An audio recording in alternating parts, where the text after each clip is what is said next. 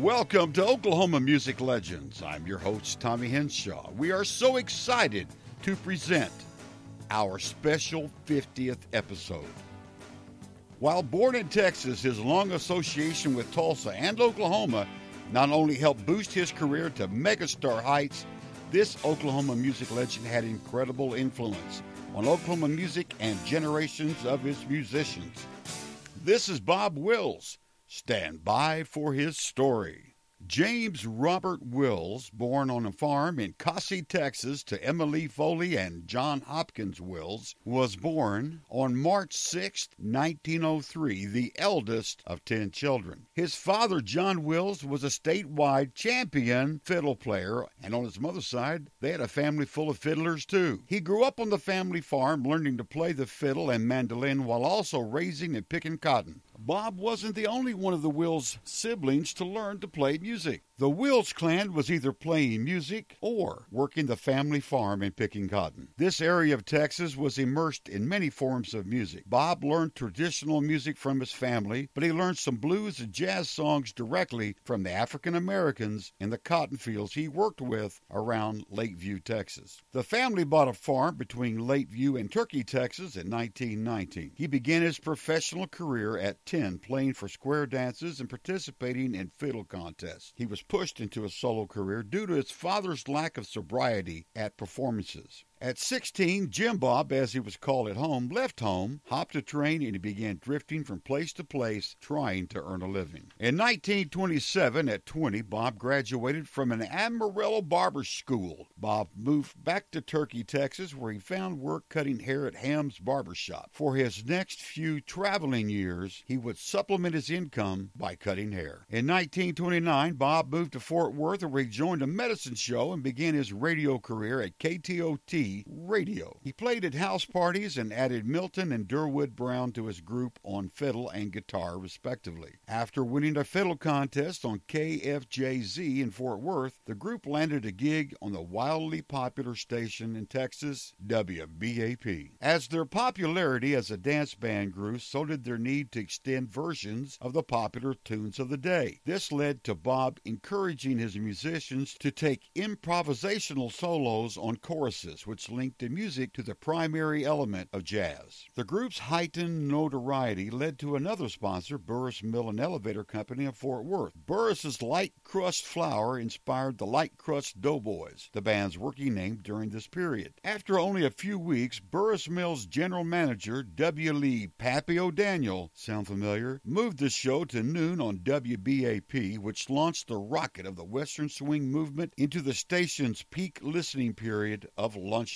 Within 6 months, the show was simulcast in Houston and San Antonio and eventually aired via the Southwest Quality Network over several more stations in Texas and Oklahoma. Pappy O'Daniel was a tyrant. He envisioned making big money from the group. He built a rehearsal studio at the mill where the group was ordered to practice 8 hours a day and to quit playing local dances. This caused the Milton brothers to quit the band. Bob had added his younger brother, Johnny Lee, to the group in 1931, and Bob stayed with the Light Crust Doughboys until 1933. Bob, along with several of the Doughboy group, left Pappy, moved on to Waco, Texas, where Bob formed his group, Bob Wills and the Playboys, and began playing over WACO radio in Waco. While in Waco, Bob would meet his future manager, O.W. Mayo from Boonville, Mississippi, who would begin booking the group's gigs in and around Waco. In 1934, having peaked in the Waco area, Wills and Mayo drove to Oklahoma City to explore the possibilities of getting hired on KOMA, a station familiar with Wills since his Light Crust Doughboy days. Unfortunately for them, they were also familiar with the wrath of O'Daniel and knew the future Texas governor and U.S. senator would not stand for Wills to be on the same station as his new Doughboys. Wills and Mayo then headed over to station WKY in Oklahoma City, who booked the group but almost immediately pulled the rug out from under them after financial intimidation from O'Daniel. But the WKY program director made a call to KTUL in Tulsa where he secured the group group a job on the relatively new small wattage output station. During the trip on Highway 66 to Tulsa, Mayo convinced Bob to stop by the 25,000-watt KVOO, the voice of Oklahoma, to see if they might be able to make a deal. The group was hired for a midnight spot on February 9th, 1934, broadcasting direct from the stage of the Cain's Ballroom. KVOO's signal reached up and down the West Coast and beyond. The first Oklahoman to be hired to the Wills Band was trombonist Art Haynes, who filled out the horn section that led to Nashville's term for Wills music as Okie Jazz. William Smokey Dacus, a drummer who had played music on a scholarship at Tulsa University, was working in a Tulsa hotel orchestra when Wills found him in 1935. Dacus is considered to be the first drummer in country music. In 1937, he hired electric guitarist Eldon Shamblin from Weatherford, Oklahoma, who provided his unique style of play to the band. In September of 1935, Wills recorded several songs for Brunswick Records in Dallas with Oklahoma titles and themes in his Western swing style. Good Old Oklahoma, Tulsa Waltz, Oklahoma Rag, and Osage Stomp. Proof of Oklahoma's strong jazz scene can be heard in these records and others recorded in 35. Drummer Dacus, playing his Dixieland style, put a good dance beat on the songs. Zeb McNally on sax, Haynes on fiddle and trombone. The recordings were successful, and they were booked again to record. Within weeks, the group received piles and piles of mail and multiple offers to play throughout Oklahoma and the surrounding states. According to Hugh Foley's book, The Oklahoma Music Guide, old Pappy O'Daniel did try to hijack Bob Wills' success from KVOO, but KVOO did not budge, and before long, the Bob Wills Band was broadcasting from the Cain's Ballroom every weekday during the prime lunchtime spot of 12:30 to 1 o'clock. This provided the foundation for the band's fame. The Bob Wills association with KVOO was mutually beneficial to both parties and would until 1940. Now, Bob had a huge legion of fans in California due to the reach of KVOO, the Oklahomans that had moved to California. Hollywood was also calling Bob with hopes of making him the next singing cowboy star. Younger brother Johnny Lee Wills would move into the KVOO time slot, maintaining the Wills family association with KVOO that lasted a total of 24 years until 1958. Bob later would return to Tulsa from Hollywood, where he appeared in 7 Western films and joined Johnny Lee at the Cain's Ballroom. He would then borrow a couple of Johnny's bandmates and hit the road to play gigs as Bob Wills and the Texas Playboys. Bob would struggle with continuing health issues over the final years of his life, having 2 heart attacks in 1965 and a debilitating stroke in 1968. In 1973, he recovered enough so he could participate in a final reunion session with members of some of the Texas Playboys. Merle Haggard was invited to come and play. The session was scheduled for 2 days and took place in December of 73. Wills, speaking and attempting to holler in his famous style, appeared on a couple of the tracks. Bob suffered another stroke during the night and another 2 days later. The album was completed by the musicians without him. He would remain in a coma until his death on May 13th, 1975. Some of his trademark songs are timeless, having been covered by some of music's greats. San Antonio Rose, Stay a Little Longer, Take Me Back to Tulsa, Cherokee Maiden, Cotton Eye Joe, Deep Water, and my personal favorite, Faded Love, his last big hit. Bob's final resting place is at Memorial Park Cemetery in Tulsa. Bob Wills' inspiration to Oklahoma music makers as well as other music makers is immeasurable. So many of our Oklahoma music makers credit listening to Bob Wills and swing music on their radio for giving them inspiration and motivation to play.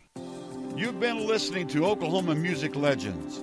Help us spread the word. Tell your friends our podcast can be found on Spotify, iTunes, Buzzsprout, Stitcher, and Google Music Play.